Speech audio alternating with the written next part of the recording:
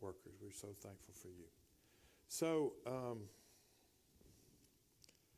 like I said, we've been over this. I passed this one out. This is the third week I think I passed it out, or maybe fourth. So what we're talking about, we started out talking about rejoice evermore, and then we're talking about praying without ceasing.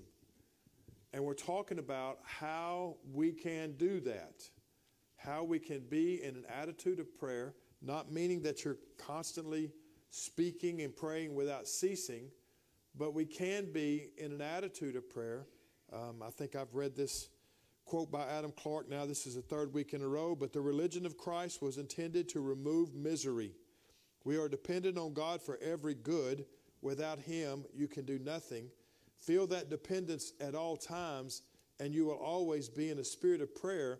And those who feel this spirit will be found in the exercise of prayer. And so it's probably the one thing that the church in the 21st century lacks the most of is prayer. And I am so thankful that we have a prayer class that Sister Pam leads. I'm always thankful when somebody tells me I think I want to go into prayer class. I say, praise God.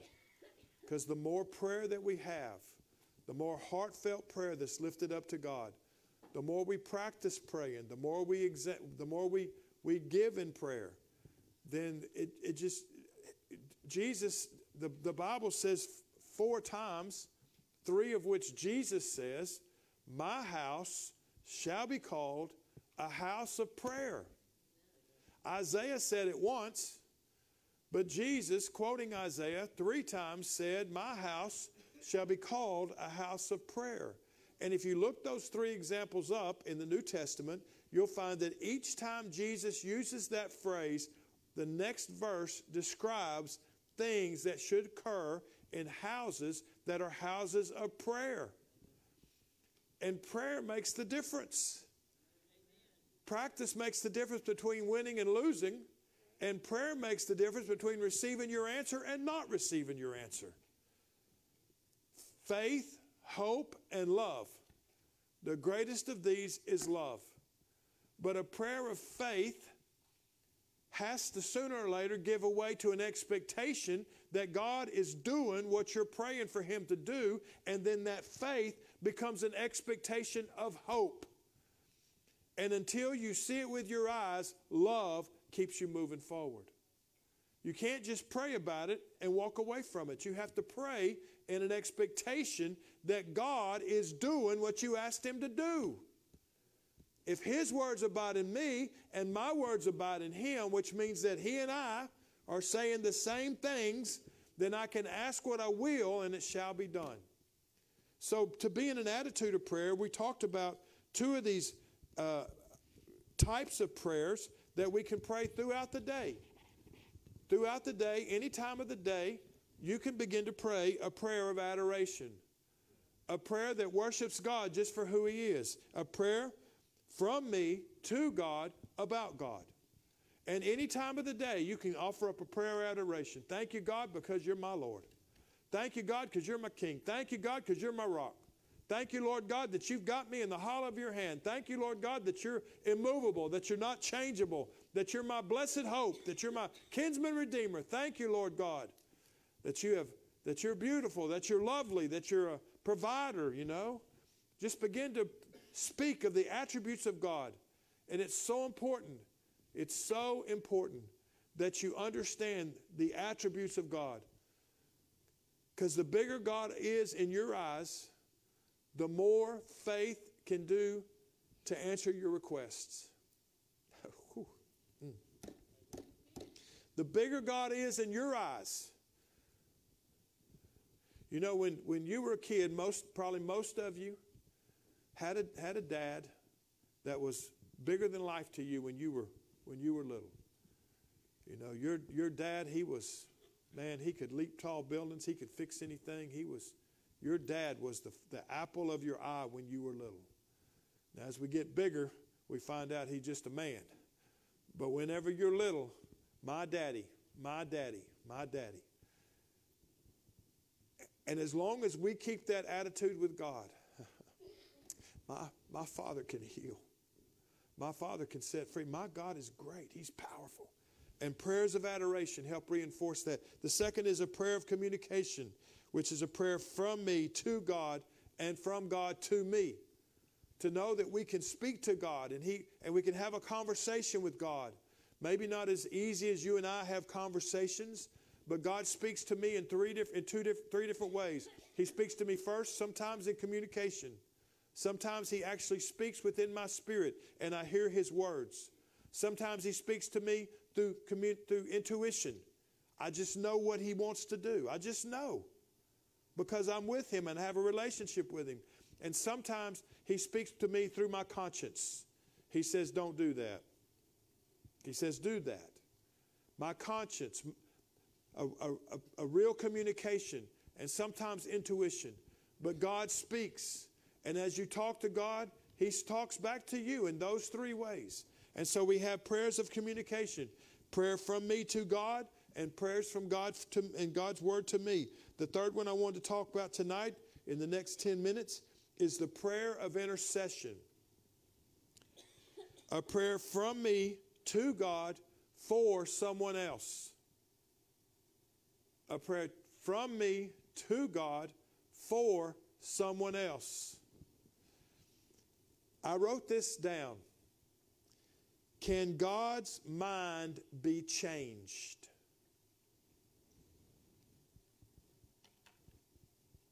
Can God's mind be changed?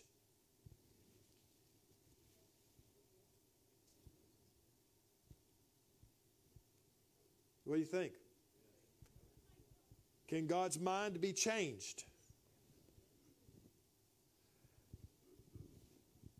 Let's look real quick at James 1, the book of James 1, first chapter, and let's look at verse 25. Hebrews, James. James 1, verse 25.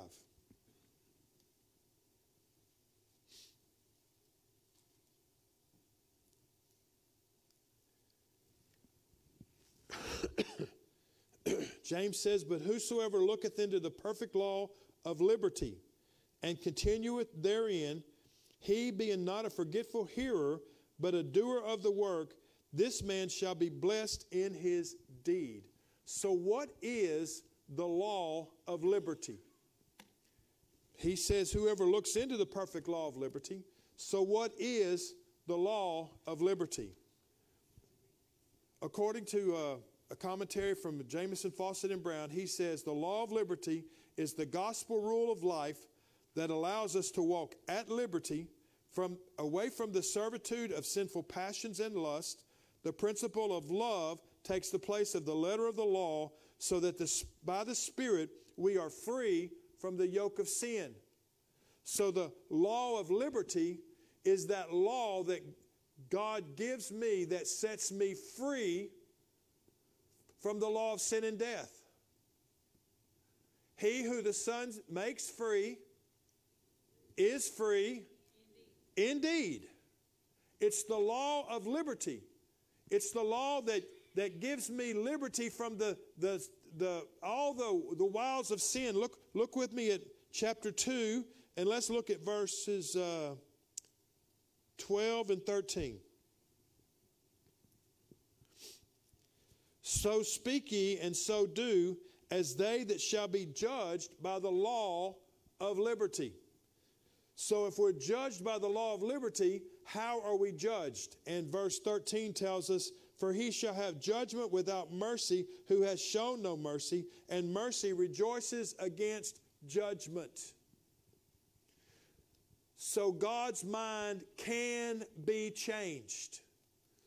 Why can God's mind be changed? Because we live in an age of grace and God's mercy is extended to us. His mercy, even in the Old Testament, it talks about God tells the people what's about to happen, but it says His hand is stretched out still. His hand is stretched out still. Look with me at Exodus 34. Genesis, Exodus, chapter 34. Genesis, Exodus. God appears in front of Moses, and the Lord passed by Moses, and the Lord proclaimed some things about himself. So I want you to listen. Exodus 34, verse 6. What the Lord says about himself. He says, the Lord God, merciful and gracious, long-suffering and abundant in goodness and truth, keeping mercy for thousands, forgiving iniquity and transgression and sin, that will by no means clear the guilty, visiting the iniquity of the fathers upon their children and upon their children's children unto the third and to the fourth generations. God extends mercy. He extends long-suffering. He extends compassion. He extends grace. So God's not willing that any should perish, but that all should come to the knowledge of repentance. And because that is God's heart, I know that whenever I've done something, or whenever a culture has done something, or whenever a country has done something that deserves the wrath of God, I know that if I will fall upon my face and I will begin to intercede, that the mercy of God will show up and he will turn away the wrath of God into the mercy of God. You believe that? Let's look at Amos. He's an Old Testament minor prophet. Daniel, Hosea, Joel, Amos. So open your Bibles to the middle, start to the back. Got Ecclesiastes, Song of Solomon. You got the major prophets, Isaiah, Jeremiah, Lamentations, Ezekiel, Daniel. And then you get into the minor prophets, Hosea, Joel, Amos. And let's look at Amos chapter 7. Amos chapter 7.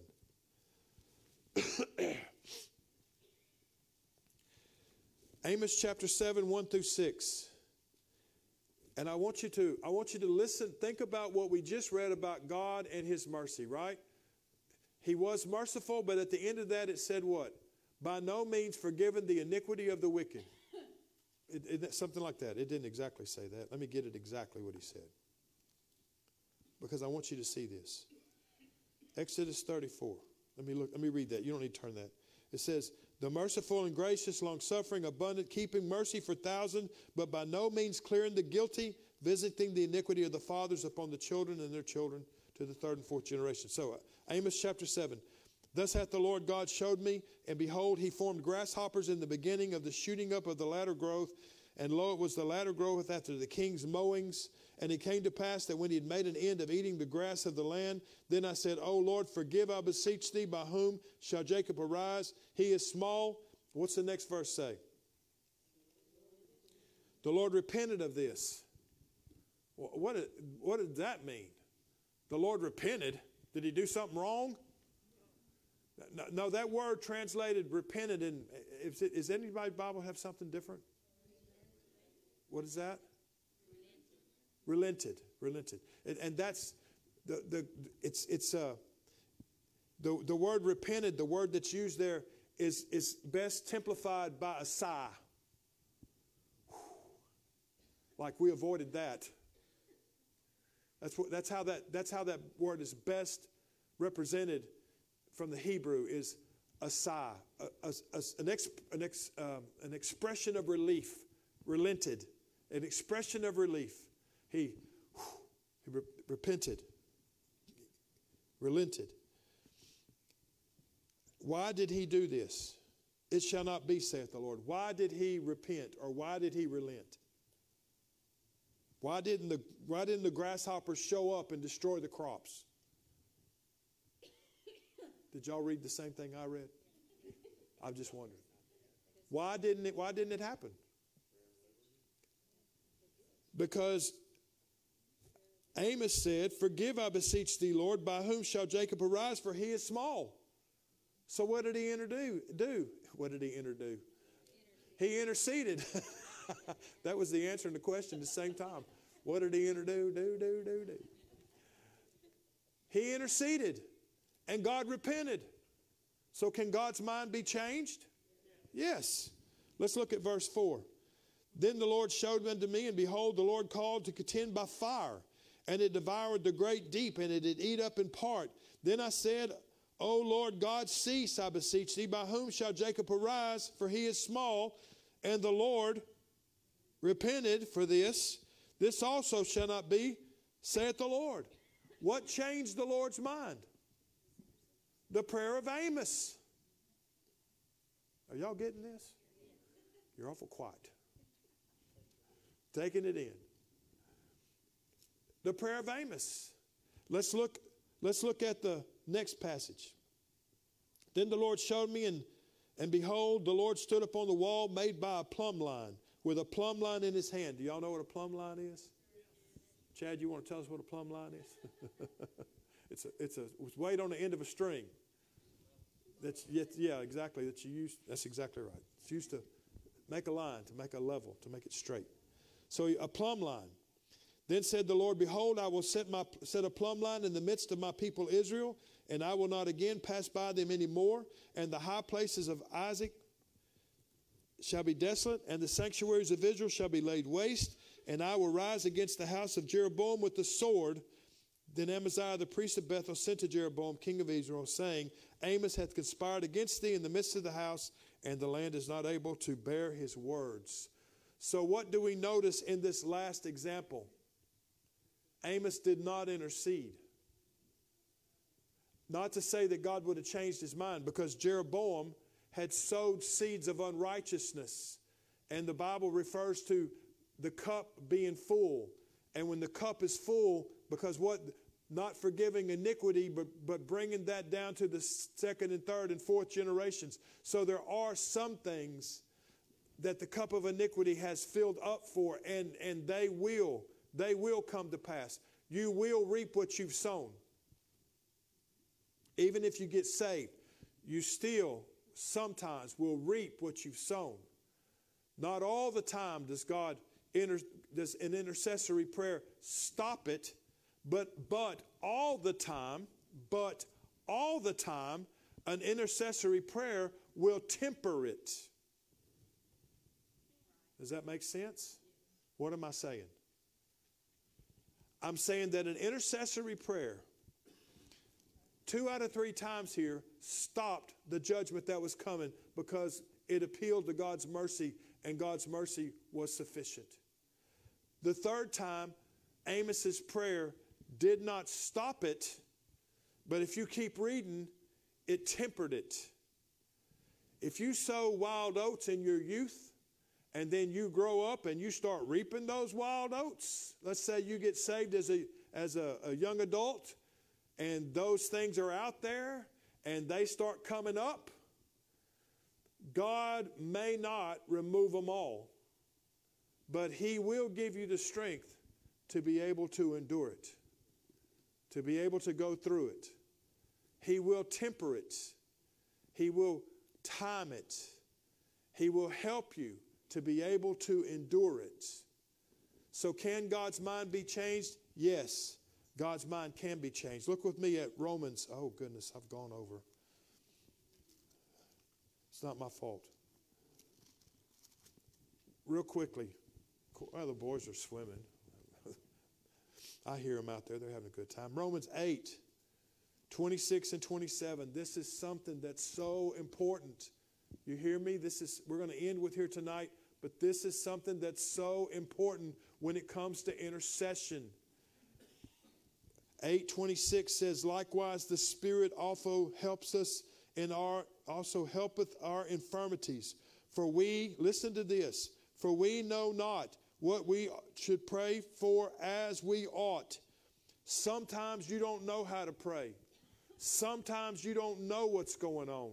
Sometimes the Lord puts a burden of prayer on you for somebody. The Lord may burden me for you, or the Lord may burden you for me, and you don't know what's going on. You don't know why you're feeling this way. You don't know, but the Holy Spirit knows. I said the Holy Spirit knows, and we don't know how to pray, but the Spirit itself can make intercession for us with groanings that cannot be uttered.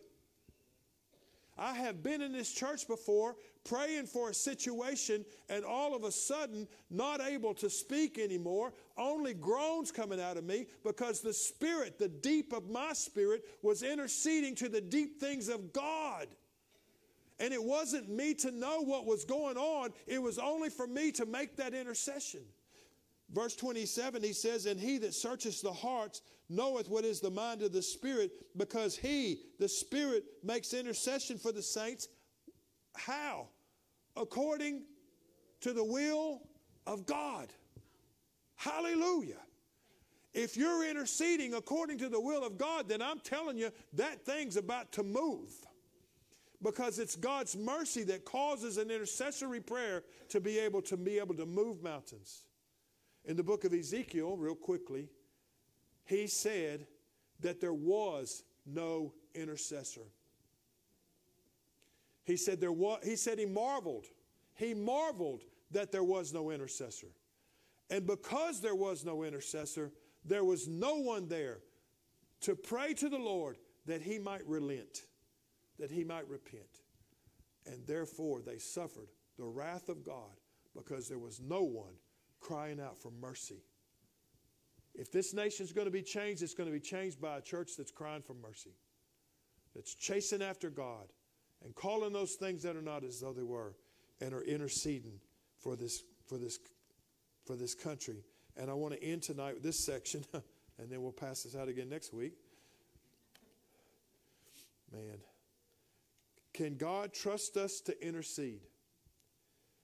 If God wakes you up in the middle of the night with a burden of prayer on your heart, can he trust you to carry the burden of prayer until we gain the assurance that the spiritual battle has been won? Can God trust us with that burden of prayer? Stand with me tonight. I'm sorry I went over. I try my best to do better. He says. And nobody said amen.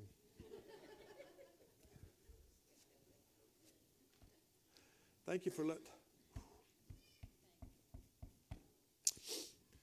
letting the Lord move in your heart tonight. Thank you for being a God chaser tonight. I don't care that I didn't get to finish. That's fine. So, yes, ma'am. Real quick. It needs to be really, really fast because I already got girls gathering at the door. Uh-huh.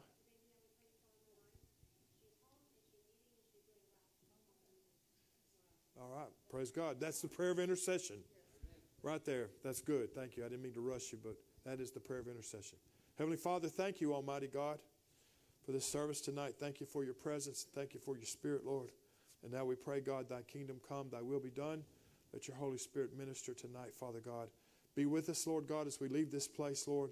Bring us back together at the appointed hour, Father. We give you praise in Jesus' name and for your glory. Amen. Amen.